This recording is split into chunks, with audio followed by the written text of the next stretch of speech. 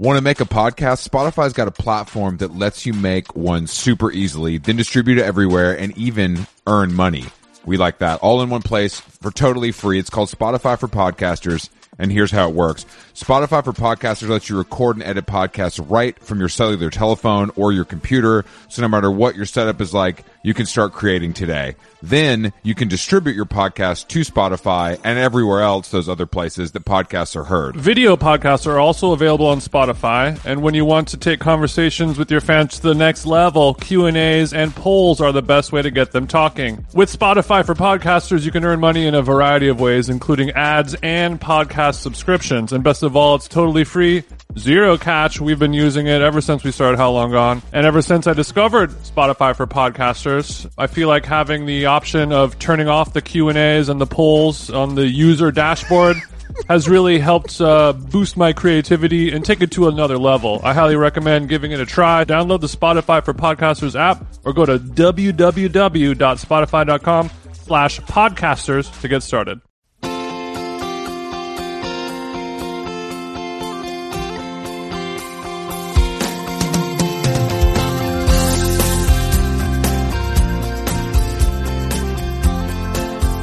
Yeah, I'm sorry if it sounds a little funny. It's because I'm in the car. I'm going to Crossroads to drop off all of my Cuomo-sexual merchandise. Mm-hmm. Do you think they're going to give you anything for it, or are you going to go straight to the donation?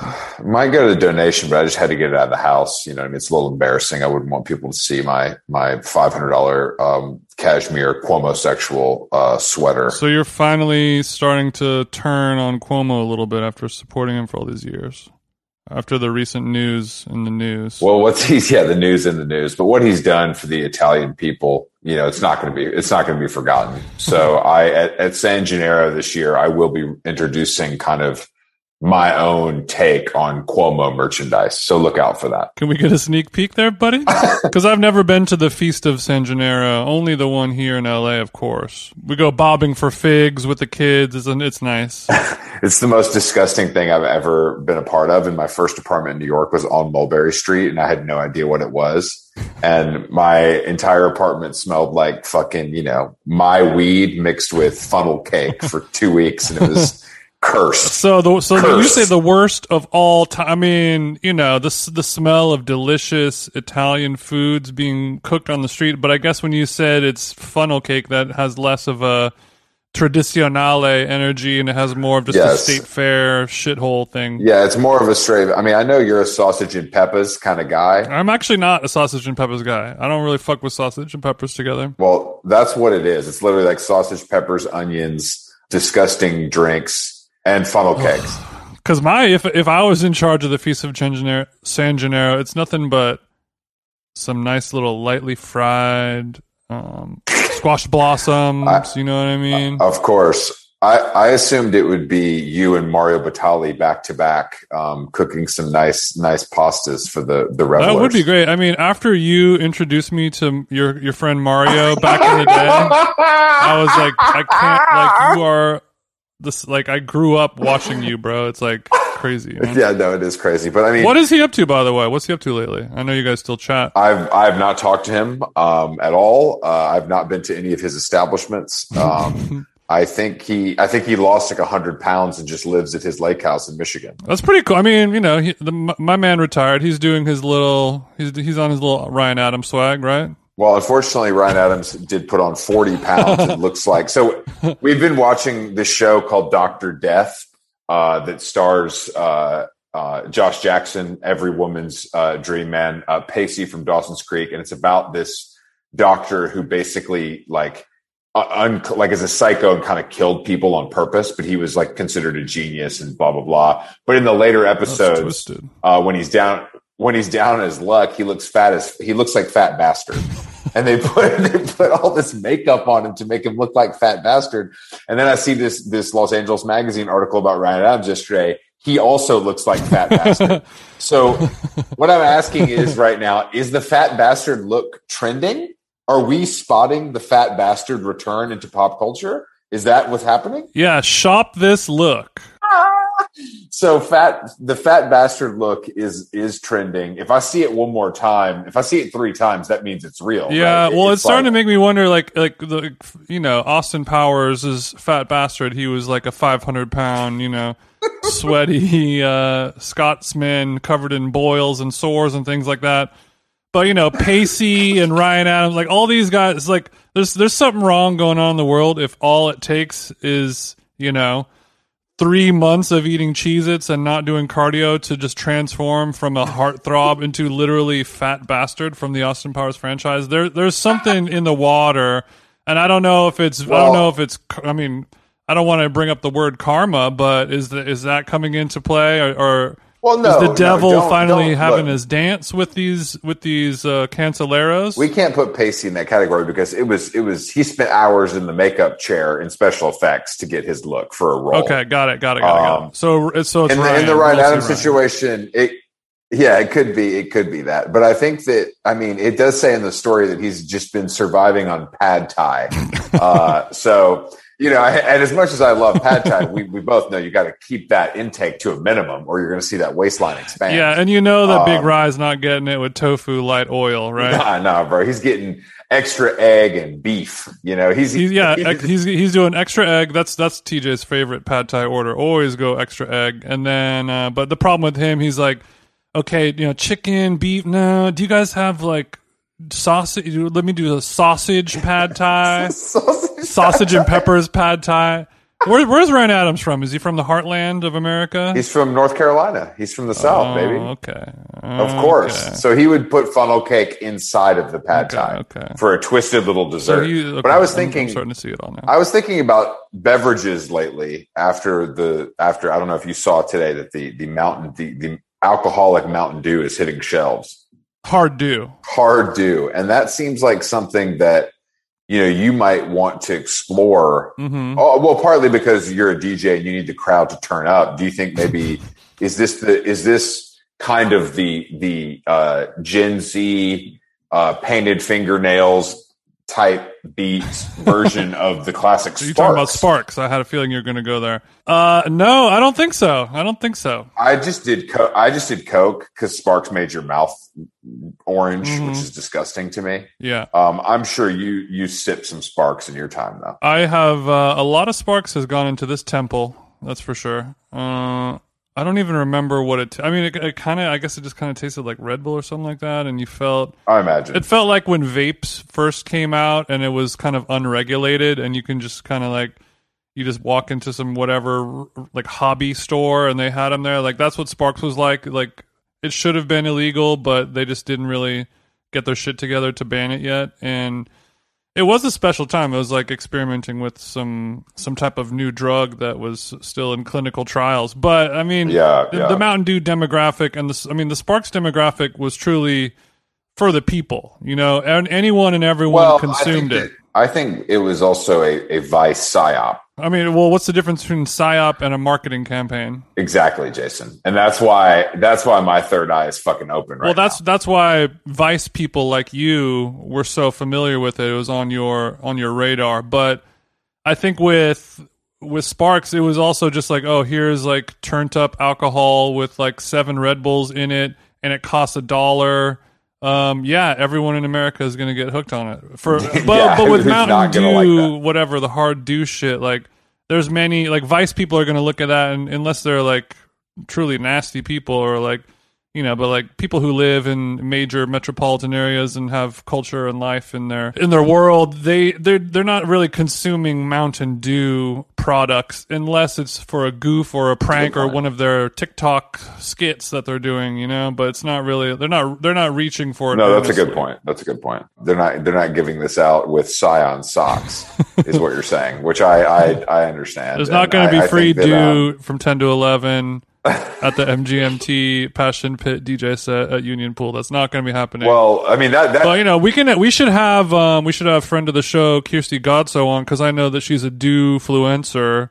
I don't think she's a big drinker. She can get us a big case. Maybe she can get us in the room with them. If they got some marketing dollars laying around, we certainly know how to get it into the hearts and the mouths of today's youth. mostly the underage drinking market. We can tap into that. If nothing, Jason knows more is how to get it into the mouth of the youth. That's kind of something I know you're focused on. Yeah, some people say I'm the mouth of the South, but no, I'm the mouth of the y'all.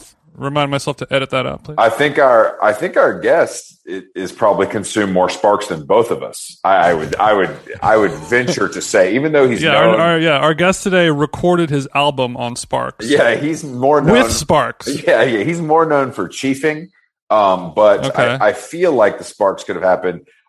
You might know him as Nathan Williams. We call him Wavves. Mm-hmm. He has been a part of the indie rock canon since I can remember, in the 08, 09 era. He has a new album called Hideaway on our friends Fat Possum put it out.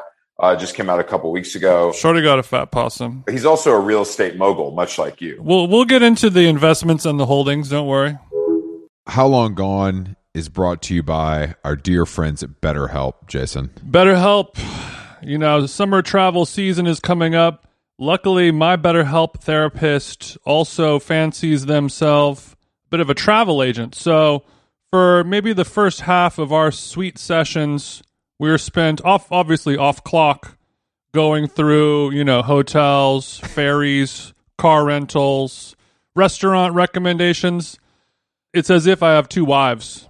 I have two wives inside of me, and sure. Yeah, so it is a fun way to find and connect different therapists. You get one that you really like. You guys are gossiping. You guys are chit-chatting. You guys are talking about your personal interests. Next thing you know, it's time to actually do the work. So it feels good building those mental health relationships with people you actually like. And on BetterHelp, there are so many different therapists to choose from. I don't like anyone. If you're thinking of starting therapy, give BetterHelp a try. It's entirely online, designed to be convenient, flexible, and suited to your schedule. Just fill out a brief questionnaire to get matched with a licensed therapist and switch therapist anytime for no additional charge. Get it off your chest with BetterHelp. Visit BetterHelp.com/howlong today to get 10% off your first month. That's BetterHelp, HELP.com/howlong. Nice. How Long Gone is brought to you by Nutrafol. As you know, hair thinning is quite complicated. Like your skin, hair is a reflection of your health. And internal factors can impact the way your hair looks, feels, and most importantly, grows. Nutrafol's whole body approach multi-targets underlying root causes like stress, hormone fluctuations, and nutrient gaps for visibly thicker, stronger hair. Go ahead, give it a tug. Nutrafol is the #1 dermatologist-recommended hair growth suppy, with over 1 million people seeking thicker, stronger, faster-growing hair with considerably less shedding. Thank God. Take the first step to visibly thicker, healthier hair for a limited time. Nutrafol is offering our listeners $10 off your first month's subscription and free shipping when you go to Nutrafol.com and enter the promo code How Long, all one word. Find out why over 4,500 healthcare professionals and stylists and professional stylists recommend Nutrafol for healthier hair. Nutrafol.com, spelled Nutrafol. I got RAF on the nut. .com, promo code How Long. That's Nutrafol.com, promo code How Long.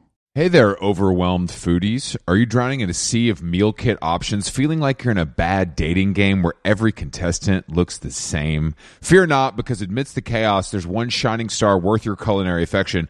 Home Chef is not just another fish in the meal kit sea. They're the gourmet catch that you've been dreaming of. Say goodbye to swiping left on lackluster meals and swipe right for the one brand that will make your taste buds swoon. Home Chef provides fresh ingredients and chef-design recipes conveniently delivered to your doorstep to simplify your cooking experience. Whether you prefer classic meal kits with pre-portioned ingredients and easy instructions, speedy recipes ready in less than 30 minutes, oven-ready kits with pre-chopped ingredients, I like to chop myself, or quick microwave meals that are assembled in minutes, Home Chef has you and your entire family covered for delicious meals, 30 options per week, and serves a variety of dietary needs, so you don't have to worry about what to make ahead of time. I'm keto now.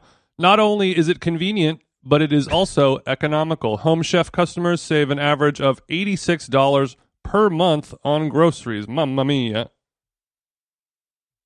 For a limited time, Home Chef is offering our listeners, 18 free meals plus free shipping on your first box and Free dessert for life at homechef.com/howlong. That's homechef.com/howlong for 18 free meals and free dessert for life. homechef.com/howlong. Must be an active subscriber to receive free dessert. I'll just record the Zoom. It's fine. I thought you had like a setup. Oh, no. We thought you were like a recording artist that recorded vocals, but Yeah. I was under the impression that you made music for a living. No, I'm a real estate mogul, guys. All right.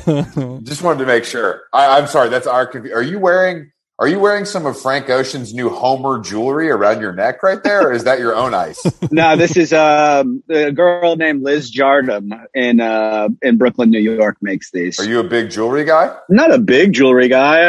I own a couple of little pieces, mostly silver, but I've got a few diamonds. Mm-hmm. What's the bust down rollie looking like? What's the wrist look like? Just Okay. He's got a little something. All right, yeah, I see a little. Nothing. Yeah, you went and visited. Ben Baller did the chain. I see what you did there. No, Mason Raksha. He's a guy in Toronto. I think my friend just wrote a story about him for the Wall Street Journal. I think he did like a crazy piece for someone recently. Yeah, he like sort of like got popping because he was making stuff. He did like the original like Kanye, just like regular rose gold pendant stuff, and then he did like J Balvin's these like pretty cool earrings that are like green emerald. He's like very artistic. His shit is like very sick. Most of the jewelry I see online is sort of silly, but some of his stuff is cool. Well, I got to go visit the Wall Street Journal to check out this cool urban jewelry. That's my favorite source for that kind of stuff. And for listeners at home, the bracelet that you were showing off, it's an audio only podcast, so it appears to be a gold kind of Cuban link tennis bracelet, and when you move it around, it does shine and twinkle because of all the diamonds in it. Is that correct? That is I think that's exactly correct. Yes. All yes. right. I think that's what was it was in the description. I said twinkles and shines. Yeah. Give me that. Give me that. Let me get that. Where are you in? You're in LA right now, I feel like, because you're outside drinking a cold brew. I'm in San Diego, close. Bro, what the fuck? Do you live there? Yeah, I live in my parents' laundry room. I don't believe a real estate mogul would maybe do that just to keep his holdings kind of on the market. But do you think you earn more Ethereum by spending your money on rent, Chris? Well, with the 1559 update, it's burning more Ethereum now, and so it's going to make it a proper holding. So okay, I would just keep into that, actually. Okay, well, we'll get into some crypto stuff later on once the ice has broken. Don't worry. Are you guys going to be boys? hitting you up for some tips. We're not crypto boys whatsoever. We did sell an NFT earlier this year, so we do own a small amount in our digital wallet, and it's just our nest egg. The NFT haunts me because it was embarrassing to participate in that culture because it's dork shit, but there is a lot of money to be made, which is cool. Especially now. I mean, some of these things are like really silly. I still think the space is embarrassing. Mm-hmm. There's a huge upside though in the future, I think, for the artist, and now I see an upside for people that are investing in it. Mm-hmm. But some of the stuff that's popular right now are like these like crypto punks, which are just like digitized they look like just little Nintendo characters. I just saw yeah. one in my Twitter feed that sold for $500,000. Mm-hmm. So, but it's fucked up. Probably money laundering of some sort. But now we're talking. Now you got okay. My dick's hard again. So you were saying that like that's the type of investment that in the long run, in the future, will pay off. How far are we talking? Because if let's say we got a few ETH coins laying around, it's only worth whatever $5-6 grand. When is that going to turn into the down payment? You know what I'm saying? I mean, to be quite honest, I really only have a couple of $100 in my bank account. I don't see a huge monetary value in fiat cash right now. And I know this is starting to sort of jump down the crypto rabbit hole, but not really. I mean, are we talking about checking and savings combined? What's going on here, Chief? I don't even have a savings account anymore. So it's all crypto. No. Oh, okay. Are you coming out as broke on How Long Gone? Is that what you're trying to say? I don't see the upside right. In the financial banking system. It's anytime I make any type of money, say I get a sync or money from a record deal or whatever it is, I immediately invest it into something, whether that is, in the past has been some sort of real estate or property. We've read whether it's a startup company. Yeah. I invested in a company called St. Archer, which is a beer company that sold to Coors Light, or the Anheuser-Busch rather. Oh, yeah. No, we know that, dude. Yeah, I see you guys doing little numbers with your little IPA. That shit padding the Comme des Garçons. The IPA, like IPO. I'm actually a St. Archer stan, so good on you. Oh, really? It's very good. Shout out to St. Archer, and shout out to Anheuser-Busch as well. Do not shout out Anheuser-Busch. I feel like you fit right at home on this podcast a little too much so far. Yeah, I'm not. This is making me uncomfortable. So you're saying basically your approach to life is you're cash poor. I'm cash poor. You're cash poor and you're fine. You can live like that. So your debit card could like get declined at Whole Foods. Yeah, and it has. I mean, I don't even own a car anymore. Damn, this is extremely fascinating. And so you are living off the grid by living. When you said you live in your parents' laundry room in San Diego, this was not a joke. This is not a drill. No, I'll send you a picture of it. I'm serious. I sleep on a twin mattress on the floor in the laundry room. Okay, so and you're doing this simply for the reason that spending your money on all these other frivolous things is a waste when you can just be investing all of that. And you have no problem living at home with your parents for the time being. Obviously, this is not going to be a forever scenario, unless I'm wrong. No, you're right. Yeah, so it basically, I sort of had a come to God moment during the beginning of the shutdown with COVID, and touring stopping, and a realization that I probably wouldn't be able to make money, at least in the touring aspect, which is the bulk of a lot of musicians' money, right? Yeah. For the rest of my life, getting older. And I had a pain in my back. I ended up going to the doctor because I run a lot, and I have let's go 6 herniated discs in my back. I have something called degenerative. 6? Yeah, I have something called degenerative disc disease. Wow. And I'd already done a pretty good job of investing throughout my career, but I wasn't as frugal as I probably could have been. I spent my 20s, when I made money, I bought things that I felt like I could afford, and they were nice. And what kind of stuff are we talking about? That bracelet I showed you earlier. Diamond bracelets. Diamond bracelets. But I feel like the diamond bracelet is not. I mean, I spent my money on cocaine. I feel like a diamond bracelet, at least you see a wise investment. Return if you want to. You know what I mean? You could at least sell it if you had to. Yeah, it's true. Well, now gold is down, so now wouldn't be the time to sell that. But another Wavves investing tip for you guys, free of charge. We're bullish on silver right now. Is that correct? We're not necessarily bullish on any sort of hard metals right now. Yeah. The silver and gold are both down. I think gold more than silver. I'm not entirely sure. Some people attribute that to the jump in Bitcoin, but I don't. Sure.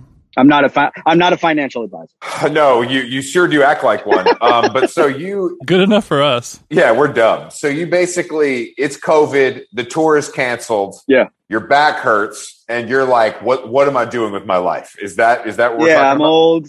I'm not going to be able to tour forever. The dream is done. I'm dying on the inside. Fuck yeah, Fest got canceled. What do we? There's only so much revenue. This is all I can. There's only so much revenue that could come in realistically, which is, honestly, you having that come to God moment, in your 30s versus. In your 50s or 60s, there's people that just once you kind of tap out, it's like the hardest decision of your entire life. Obviously, you're not tapping out; you're going on a tour, later on this year, so that's great. But still, you get 1 or 2 sinks by doing jack shit, and you're going to make more money than your entire tour. And you're old, and your fucking back's hurting, and you're like, I don't want to fucking. Hang out in Tallahassee this week. I could be playing Call of Duty at my mom's house. Hopefully not at my mom's house for forever. But I think the idea of being frugal in a time where I can be, right? Like there's no real need for me to be spending loads of money right now on stuff that I don't need. And I don't mind living frugally. Yeah, I don't mind it right now. Like, maybe it was something more of like a sort of a flex situation that, I'm on I'm on the cover of a magazine. I play music. This is the lifestyle. It was sort of an ego boost, and I don't know, maybe it's a part of getting older where it's just like that. It doesn't matter as much anymore. You have less to prove once you've already done all this shit. Yes. I've been doing this now for 12 years, and I've seen people think, oh, I got signed to Warner Brothers. We made it. We did it. We made it. And then 2 years later, nobody gives a shit about their band anymore. And, they're having arguments with the singer and the drummer don't like each other. And they have, a 6-way split on, one record advance that they got that they never pay back. And then it's a 360 and they're not making any money off of their merch. And they didn't. Yeah, you're coming for Beach Fossils hard. And I like it. You know what I mean? Dude, fuck those guys. Dude, Beach Fossils. No, I'm just kidding. We did a co-headline tour with them, and love Beach Fossils. They just murdered every single night, just total killers. I do think though that you're right. I think that these I would assume that young people that are trying to get a record deal at this stage would understand that is not life changing like it once was, because of the terms and because of the society we live in. But I guess that may not be the case all the time. Yeah. I mean, I think definitely there's a little more transparency because of the way of the internet and how you can just see so much more. So much of our lives, so much more of our lives is broadcast on the internet now. People, that's just where everything is. I think people are more, the artists especially, have spoken about how they don't necessarily want to get locked into labels and how they take the majority of your money. And isn't it cool? Putting out records independently is nerd shit, bro. Being on Columbia is fire. I want to go to the Sony building and go upstairs and eat sushi with the president. Chris, but the problem is now when you go eat sushi with the president, somebody is like, oh, by the way, make sure we put that on their tab, and they have to pay that back. Yeah, they got to pay that back. You have to sell 35 hoodies to pay this dinner back, and we have better accountants than you do. Believe it or not. No, I'm kidding. Of course that's true, but I find, because you're on Fat Possum, you're not independent, so you still find the need for a record. You still see the value in that. I do. Yeah, it's a co-release, but they do everything. So they just basically let me put Ghost Ramp on it. But yeah, Fat Possum is, again, it's people that I've known for over a decade now. And I did put the last record out before this, completely independently. And it's a pain in the ass. There is part of like the label structure and getting in there and getting certain things done. It's almost impossible to do as an independent label. Now people are starting to like get better at that. I think that the work that a record label does is shit that no one wants to do. Yeah. It's kind of the reality. Like, I don't think you want to be negotiating distribution terms and it's boring. Yeah. No, I don't want to do any of that. So paying like a little bit of a premium to like take that off my mind. Did you ever put a record out on a major? Yeah, I did too. Warner Brothers. Okay. So I would never have to even bother, sending records out to a major label after my stint with Warner Brothers. I think I ruined my reputation enough there. I was super hard to deal with for them. But is that because you were just young and successful and in your bag, like being a dickhead, or was it justified? It was justified on a few things. They were just all over the place. And I think they were sort of like furloughing quite a bit of the people that were working there. I think we had like 4 or 5 different point men on a single record cycle because they would just either get reassigned to something or fired or whatever it was. It was just like a madhouse. Nobody knew what was going on. The advance was insane. Let's go. We're copping buildings, dog. Yeah, hell yeah. Let's go. So the money was a money grab. And then in the end, was it worth it? I don't know. Maybe, probably was. But the time there was like not very, it wasn't good for either. And once they got a chance, they got a chance to sort of cut ties with us, they were like, yeah, we don't want to put out another record. And so we were like, all right, great. Yeah, a lot of people work their whole lives to try to get out of a contract. All you had to do is wake up one day. I didn't need lawyers or anything to get involved. They were like, but you have a manager, right? I had a manager. No, I still talk to my old manager's name is Jonathan Daniels, and he runs Crush Management. Oh, I know. That's my dog. Yeah. That's my OG right So there. Jonathan Okay. is like one of the few honest, great people in the music business. The only music manager to ever do Mark Maron. I think that might be his claim to fame. He could die with that one. He's known Mark. I mean, he's told me stories about him and Mark hanging out before that. Yeah. I could never. Well, I mean, Mark has got into some of this stuff, but yeah, he's a real OG. And right now, I really just need somebody to like go through my like email inbox, and that's sort of it. So I have you were talking about Patrick North earlier. I forgot Patrick North works at Fat Possum, but my manager is Patrick McDermott, who I'm sure one of you guys. Yeah. I definitely know. Yeah, I know him through Tom, How to Dress Well, and my brother's really good friends with him. They're all into basketball and all that shit. I know Phoebe as well. So, yeah, he helped me run the label and like sort of manages some of my. He just is like a sort of intermediator between like my inner psychosis and dealing with other people. So are you paying him? Are you paying him money, or is he only paid in Bitcoin and rent? Like, how does it work? He gets silver bars put into his his bond account. He's got. I don't know if he'd be okay, but he's got ETH.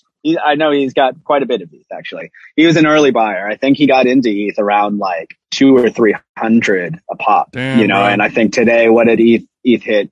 3260, I think, something like that. So man, my man is going through your emails with one hand and using his money counter with the other. I like that. That's fire. He's got a lot of things going. He also manages, because the majority of Ghost Ramp, my label, the majority of the stuff that we were putting out was video game soundtracks. And so he ended up facilitating a lot of that because he was talking to guys in that world, and then they ended up needing managers, and so he manages a lot of those guys now. Are you saying this man manages gamers? People that write music. They do original soundtracks. People in the world. Okay, I understand. Okay. And has the video game soundtrack thing, is that very financially successful? Because sounds like a smart niche. Some of them are insanely successful. It's something that people don't talk about, and most people won't cover. You know, like the Spin magazines or the Pitchforks or Rolling Stones or whatever, like they would be like, what is this now? And then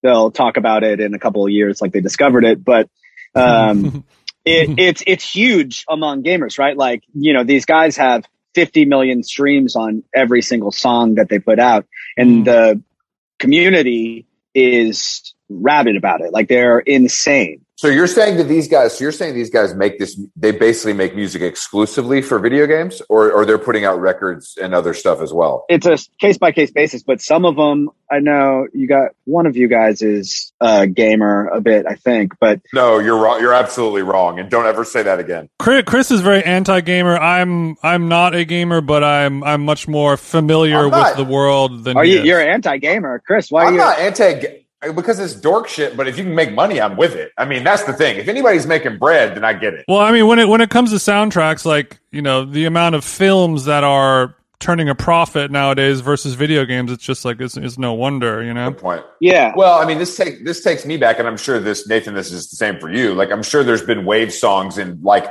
Madden 09 that fucking the check was huge. You know, it's no different than that. Well, Grand Theft Auto 5, which is, you know, there we go. ostensibly the biggest video game in the world, right?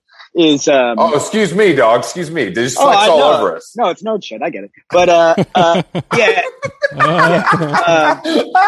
But you know, I had a radio station on there, and I composed a few songs for the what a dream game as well. That's sort of the top of the top, right? Yeah. These guys, what they were doing is there was a dev somebody who was making the actual mechanics and art for the game. And it would be like, you know, a lot of times it'd be a one-man team, and they would just need music for it. And they'd say, hey, will you write the music for this whole thing? It'd be a two-man project, and the game took off, and, you know, it'd be like almost maybe like a 2D side scroller, like a Contra style thing or whatever. And it takes off, and it makes you know, it's a $10-20 million thing, and you're splitting it two ways. So for a team of Shit, two. okay. It's just like being a DJ versus being in a band. You get to split the money with all of your friends, aka zero. yeah, and no equipment and no. It's just smart business. I knew video games were real when I read that story about the guy dying for sitting too long because he couldn't stop playing. I'm like, damn, that sounds like something I should maybe put some money into, because if you're willing to die for it, then that's hitting different for me. Well, there's like now with these open worlds, and the start of it sort of was, I guess, World of Warcraft, with being able to start to exchange goods and services for money in game. That's where we sort of, I guess, tie back into why I see a future and profit in NFTs, because really they're just skins, right? So skins in games are just different clothing or whatever. Mm-hmm. So skins in games are things that people just spend money on because they want their Call of Duty player to look cooler. They can have It's a status symbol. I killed enough people. I got enough money, so now I have a pink camo gun. Right. And now with NFTs, if you're playing Sims or whatever, you can put these NFTs on the wall in your Sims house, which sounds so stupid or whatever, but my G, this is, I can't look, like, I want my Call of Duty player to be wearing the Donda vest as much as you do, but I am, this is just like, this is some incel shit. Like, this is spending too much time inside. Chris, this is the world that we're living in now. You have to get down or lay down. You're sounding like an old head. I'm laying down. I'm laying down. Nathan can run me over with his car because I'm laying down. Chris, I have no car. I don't. Oh, that's right. Call an Uber to kill me. Call an Uber to kill me. I just I understand the profitability. I understand this is the future, et cetera, et cetera. But I also think that I hopefully will be dead before this really takes over, and I have no choice. I'm 38. I feel like I'm pretty close. I've done a lot of damage to my body. Mm-hmm. Like, do you think I'll be dead before I have to participate, or do you think I'm going to have to participate? I think probably sooner than later, honestly. I was when people started doing the NFT thing, I was like, fuck this shit. I'm going to wait for them and watch this fail. And that's just not what's happening. I mean, Jason twisted my extremely buff arm into doing an NFT, and I was not with it, but the concept was funny. And I'm happy we did it. Like, it was a fun thing to do, and we did it early enough where it's not totally embarrassing. Right. It didn't spark my interest in following. Like, nothing could get me into cryptocurrencies because it's just, I don't understand. Like, I don't think I have the capacity to fully process and keep up with it. I think most people that are even sort of deep into Bitcoin or cryptocurrency or whatever the field may be in the sort of like digital asset landscape, I think most of them don't really understand it either.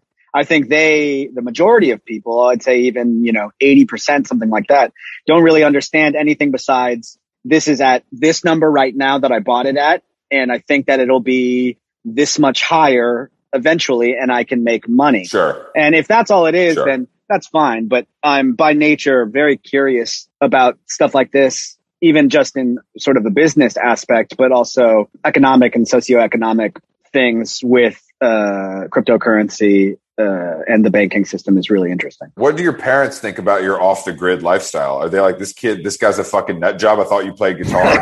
I think they were like really proud when they're like, oh my God, he really made it. Like, he's a famous musician. They met because they were in a band together. Oh. And funny enough, Jonathan Daniels, who we were talking about, he booked their band at the Troubadour in like the 70s. So, wow, this is very sick. What kind of music did they play?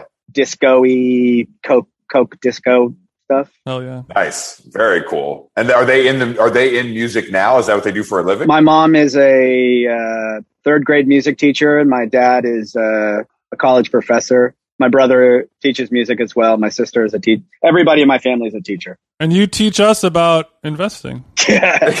Yeah, you're a teacher too, okay, bro? Don't sell yourself short. I'm definitely not a teacher. Also, a question I have is, because you're so interested in this stuff, and I'm sure it's out in the world in some ways, do you see like your fans into this stuff as well? Is that like a part of the Wavves world now, or is it two separate things? No. Anytime I post about anything business, or if somebody mentions anything about me owning property or whatever, people get very upset. Look, the owning property thing is gold.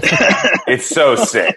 It's so sick. It's so good. And I cannot believe that people don't understand, like, that's what everyone does. It's like mind blowing. Yeah, I don't, and I haven't even like said before, but like I have 6 partners in this thing. They're all producers and musicians. Well, we can say their names here if you want. That's fine. We're open to that here. No, we're not going to Mark do Ronson, Hit Boy, Metro Boomin. It wasn't like something that came about from nowhere.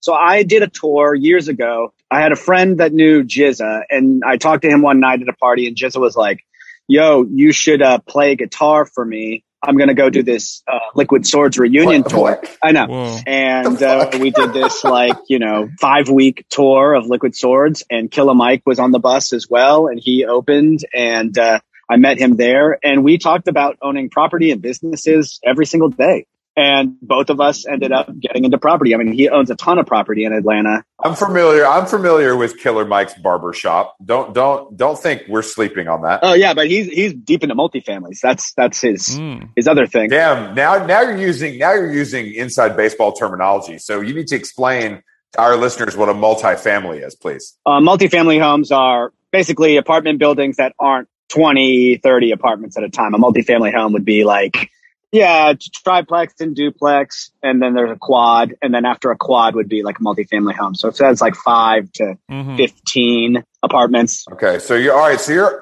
you're on the bus hitting the volcano with Killer Mike and Jizza, and they're like, "Bro, you need to start copping property." And so you came back to LA and were like, "Yo, they told me to do this. I got to do it." And you rounded up some of your homies. And you did it.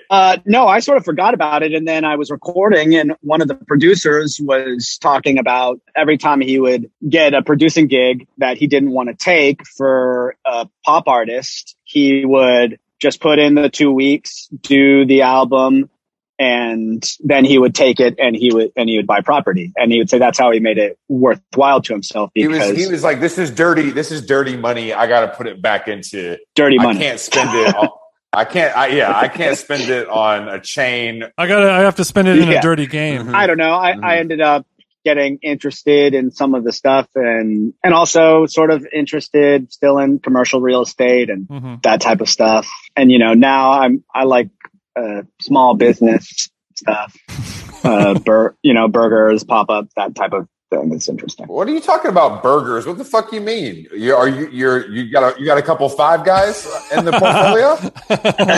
I'm not a Five Guys guy. I'm not one of the Five Guys. Same. What's your number one burger then? Because this is something Jason loves to talk about. Yeah, aren't you a Burger Lords man, right? I'm friends with the Burger Lords guys, but yeah, I do enjoy a burger, of course. I love Burger Lords, right? They were next door to us in Chinatown, so we ended up over there quite often. My favorite burger in LA is Yellow Paper. I think that's the top of the top right now. Haven't tried that, but I'm familiar with it. What's that? I don't know. I ain't ever heard of that little shit. Where is it? Yellow Paper Burger. They're super new. They're doing a lot of pop-ups at Walt's Bar and Glendale Tap, similar to like a Love Hour or a Burgers Never Say Die kind of thing. But they also do like these sort of like meat pies, and they have like some other stuff it's just insane. It's so good. Yeah, I've heard nothing but good about and I'm also fucking with Waltz. I'm a Waltz head. I'm a Waltz boy too. Yeah, it used to be down the street. What is Waltz? I'm sorry, I'm not familiar. Waltz is a like a beer and wine bar that has a bunch of pinball machines in Eagle Rock. Oh yeah, I'm not making it to Eagle Rock. Okay. So what you're saying? You're doing burger pop-ups yourself? So are you investing in some small businesses? No, it's just something that interests me. I'm interested in it, and if I make money, when I make money, like I said, I don't like to really keep it in a bank anymore. So that would be something that would interest me to like get into. Okay, we'll send our How Long Gone Burgers deck over after we finish this call. We'll have you take. Not just burgers. I mean, I thought that was just like sort of a regular dream. Like, wouldn't everybody? I mean, I love eating. Like, it's my favorite thing to do is like have like a beer or wine and like an amazing meal. Like, I always wanted to own a restaurant, and I don't think that is owning a restaurant is like smart. No, No, I don't. But it's not. still like would be very fun. Yeah, it's a common dream for almost anyone because everyone goes into a restaurant and they're like, you know what? If I had my own restaurant, it'd be like this, this, and this, and I wouldn't do it this way. I'd do it that way.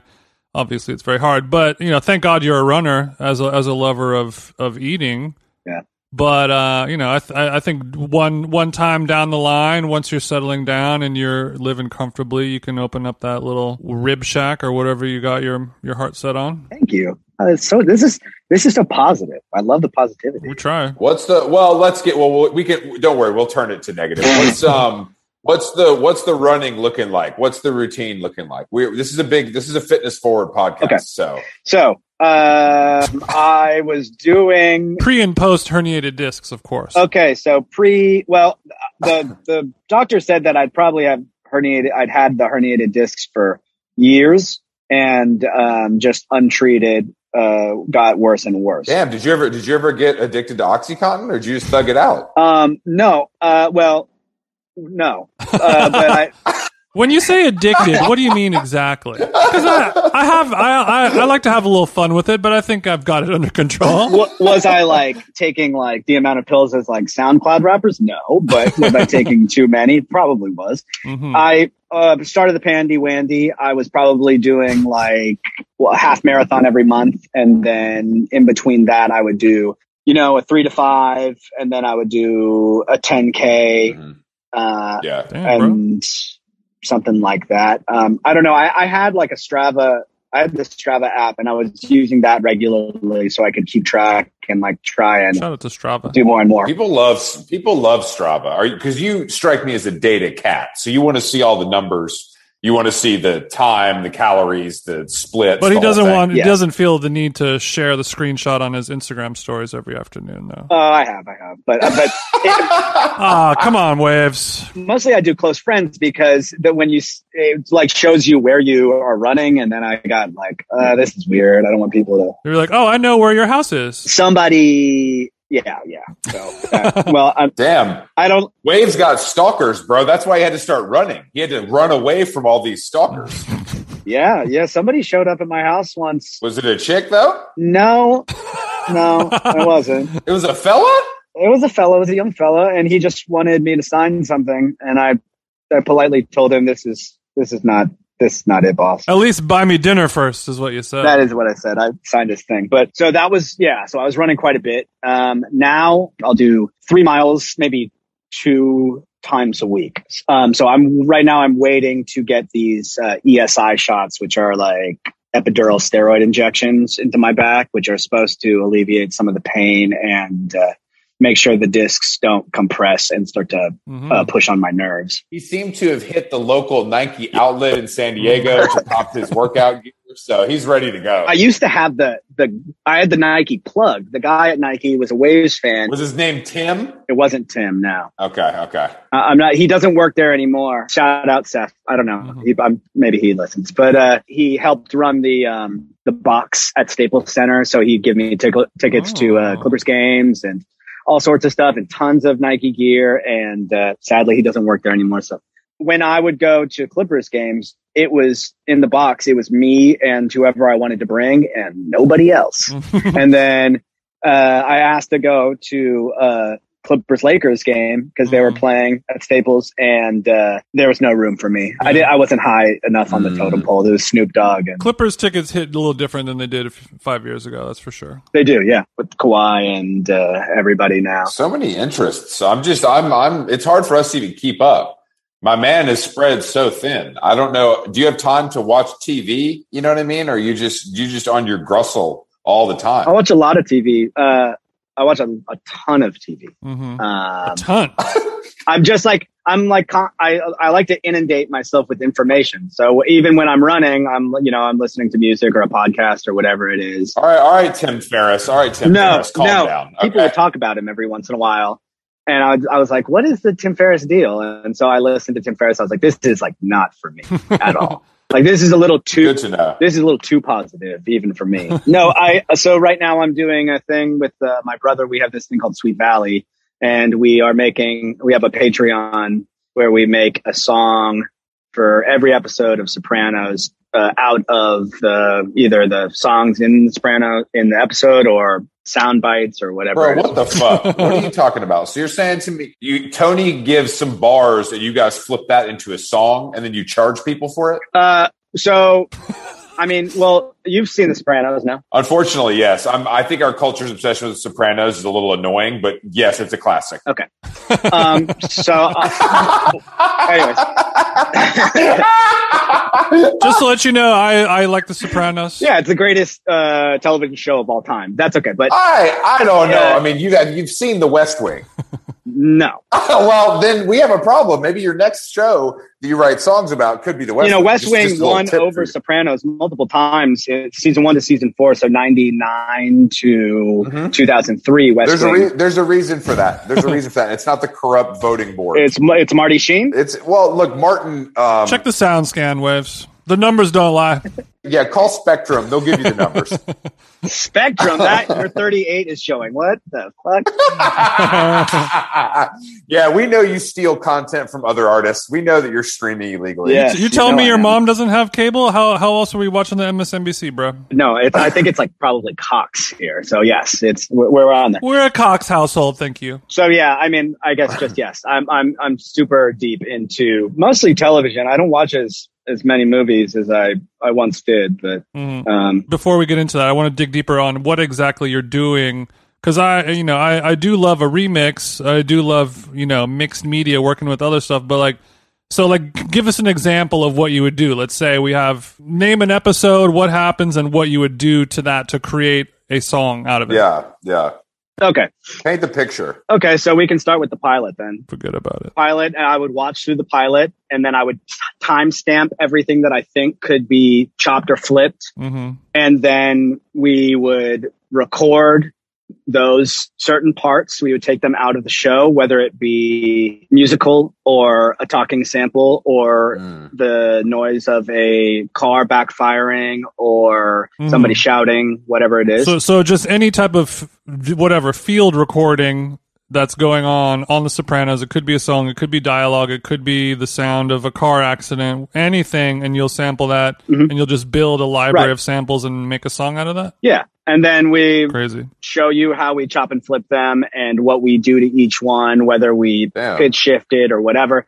Like a lot of the stuff that we end up using is any scene where they're at the bada bing, there's always a sort of like nostalgic 90s trashy grunge song that the girls are dancing to. And so if we can I'm back now. There we go. And so if we can get into like, something like that, and then we can start to flip that and then sort of put like a Chicago house feel to it and then make it into a song, and whatever happens. Sometimes it's bizarre what comes out, but sometimes it's like audio abortion, and sometimes some real magic is probably stumbled upon, I'm assuming. Yeah, I don't know. It's just something to do. I don't say audio abortion as a pejorative, by the way. It's not necessarily a bad thing. But I mean, it sounds like an amazing, fun activity to do. Challenge. And the fact that you're able to, make a little monetization on it is even cooler.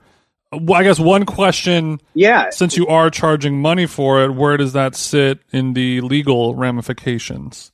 Not anywhere near on HBO's radar, because it's, I think we have 25 subscribers. Like it's not anything. Okay. It's like don't want to say like passion project or something like that, but it's like just something like one night I was really stoned watching it. And I was like, man, this Sopranos really sort of opened the door for TV shows. Like there's so much music and there are so many episodes. It's just, I'd never done a Patreon before. Let's just do it for fun. No, I know people that will do that, of just screen grabs of that kind of stuff. And here's just 100 images that you can put on your Tumblr or use for your aesthetic mood boards for your creative agency or something like that. So people do that for Patreon? Yeah. Yeah, people will just hey, every month I'm going to here's 100 images that I curated because I'm really good at curating images from the internet. Some of it is wild reference. These people are buying shit on eBay and scanning it. You know what I mean? So you're basically selling somebody a personality or an aesthetic? Exactly. Well, or it's like people who actually do this for a living and they're like, look, I don't have I subscribe to 3 of these and do this myself, so I can have as much at my fingertips as possible. Or I could create a Tumblr and put it all up there for free, or I could, and build up a little client base and a following, and then I'll be like, if you guys want the real good stuff, hit the Patreon. Hit the patty.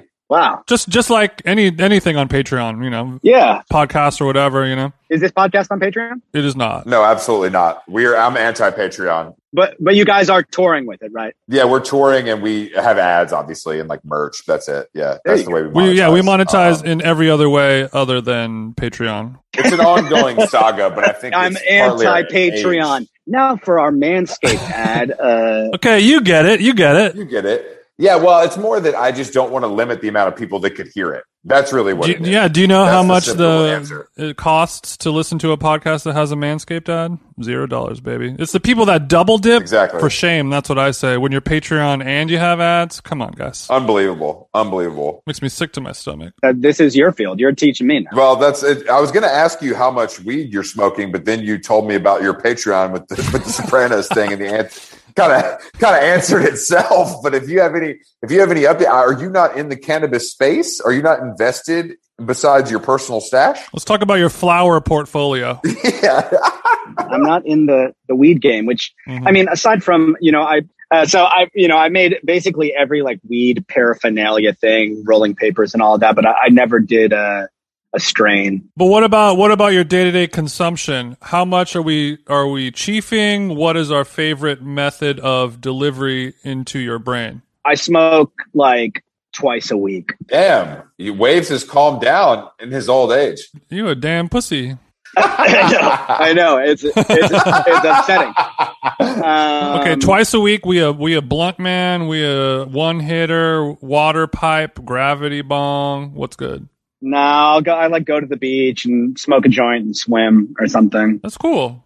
Maybe like ideal. If I have trouble sleeping, then I have these like tabs, these little tincture things that help with sleep. Do your parents be smoking too? They're both teachers, so I don't want to. Whether it's a yes or a no, it's a no comment. I understand. Yeah, you've been doing press for a long time. You know how this works, bro. I have. It's true. Sadly, I know a little bit about it now.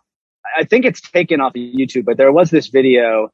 I did an interview on acid at Lollapalooza one year, and it was labeled the worst interview ever. And it was the guy's first time interviewing anybody. And I couldn't stop moving the coffee table. And I was like, what's wrong with the table?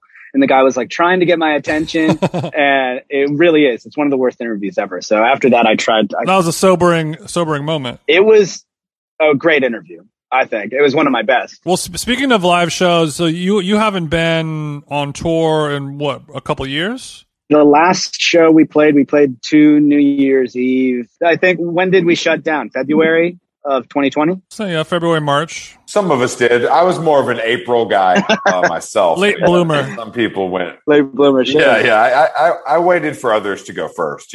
Yeah, it's been a while for sure. And you have you're going to go on tour like right around the same time that we're going on tour, like October, November. Yeah, October, and then I think we get back like November 25th or whenever, like Thanksgiving-ish, I think. Yeah, we're going. This is our first tour. We're only doing 10 cities, and you are doing 5 cities in Florida alone. So the scale is a little bit different. Can you give us some touring tips? Like, obviously, you don't have trouble when you're playing in LA or New York. Those are kind of like markets that are always going to work out. But when we're over here in Tallahassee or wherever these kind of smaller markets are, we need some tips, not only on how to sell those tickets, but how to just keep the mental health going in these tertiary markets. Yeah, if the crowd's a little light, I'm staying at the Four Seasons, Jason's staying at the Best Western. There's a little bit of friction already. Sure. So if you could just kind of, I'm sure you've dealt with that as the singer songwriter. Yeah. Do you have your own bus? Do you have your own bus, or how does that work for you? We don't tour in a bus because doesn't make a lot of sense. It's a waste of money. It's like $9,000 a week. I don't think people realize how insanely expensive it is. It's like not really worth it. I mean, it is and it isn't. It depends on who you are and what you want out of the whole experience. Yeah, if you want to make money, then it's really not worth it. So what do you guys getting the 15 pass and just fucking thug it out? I'm not going that crazy, but we go in a Sprinter. Okay. That's cool. Somewhere in between, but it's comfortable. It's nice. And everybody gets along. So we don't have any like real crazy group dynamics. Like we did a tour where we started every morning drive with a 16-minute loop of Tim Allen doing the Home Improvement grunt, and everybody just clapped through it and laughed hysterically. Everybody's a weirdo, so it's fine for us. Now, if we brought somebody new along, like that might be a little bit weird, but we're pretty fine being together. So wait, yours is a month long? Yeah, we're doing it more stand-up style where it's like fly in, fly out, 3 days, 4 days, you know. Oh, so you're flying everywhere. Big Hollywood guys over here. Well, that's kind of the vibe we're trying to put out there. Are you flying on the PJ or what? Jaguar unfortunately does not have a PJ. For some of the shows, but I mean, not for all of them. We're not crazy. What is the smallest? What's the smallest city you're playing? Denver, I would say. Oh, you guys. No, these are all going to be... These are all going to be fun. Colorado's awesome. So you've played some real shitholes, I'm sure. Yeah. I've been to the UK a few times. Not a fan of those guys over there, huh? No, I'm kidding. No, actually, our album reviewed very well in the UK, so I should start to turn that soon. Let's go. Well, I mean, we would love to go to the UK. We're kind of like, I was hoping we'd be able to host the Oasis Nebworth documentary screenings at the Soho House, but they passed us up once again. So, we'll try again next time. That was a joke about the UK, if UK listeners Don't worry. We do have a lot of listeners in the UK. My PR agent is on the other line. That was clearly a joke. I actually love the UK. I'm trying to think of what the shittiest place I've ever played. I mean, it's got to be somewhere in Florida. I think I played a Palm Beach, Florida. Yeah. We were on tour with Blink-182. Oh, shit. That was pretty bad. But can you bang? So why is Travis Barker not producing the new Wavves album? Because that seems like the ticket right now. The only time me and Travis Barker talk is if we're like talking about like MMA or something. But that dude is that guy's a workhorse. Like all he does seems like he's with some other 16-year-old with face tattoos every other day. So like, yeah, he's taking rappers and turning them into punks, and he's the only man for the job. Yeah. Have you played a bunch of wild opening sets though? Or is Blink as big as it's gotten? We did. We opened at Madison Square Garden with Daft Punk and Phoenix. What? Fuck, dude. Wow, you opened that show? Holy shit. Yeah. That's crazy. Yeah, one of the guys in Phoenix was just like a big Wavves fan. He just asked the booking agent, hey, can we put them on the show? And we were like, that's odd. Yeah, Sophia Coppola was there. It was very cool. It was a star-studded event. Sure. That's big. And when we played, everybody was confused and upset. But when you were on tour with Blink-182, did you do the thing where you come out and sing a song every night with them, or Mark Hoppus joins you for a little duet? No? No. That's fucked up, bro. I thought that's how tour's supposed to work. In my experience, that's what I've seen. You guys didn't go back to back on I guess This Is Growing Up solo? I think that we might have covered a Blink-182 song, and a few times I think that was probably the biggest pop we got on the whole tour. Mm-hmm. But no, we never got brought on stage, and like they were all super nice guys. They're all business. Yeah, it was all business. They all have separate buses, and they all like. I can't wait to have separate buses. That's the cool. I mean, besides walking straight out to the Escalade and going to Teterboro, there's nothing cooler than the I mean, that's like you've really made it if you all have separate buses. Well, I'm shooting for a Timberlake type ascension to fame, as Jason prefers to be more behind the scenes. Pharrell. Actually, he's more of a Chad Hugo. Come on, bro. If I had to say. So now that you've been sedentary for the last 2 years, the investments are booming. The crypto wallet is trapped out. Are you not looking? Because I've talked to a lot of people who are like, it's time to go back on tour now, and a lot of people are like, bro, I don't really even want to do this. Like you've crossed the line, and enough time has passed to where it's like, shit, I kind of don't even want to do this. I haven't played guitar I've played guitar maybe like 3 or 4 times in the past 18 months. Yeah, get those Wavves tickets. Got tour's going to be sick.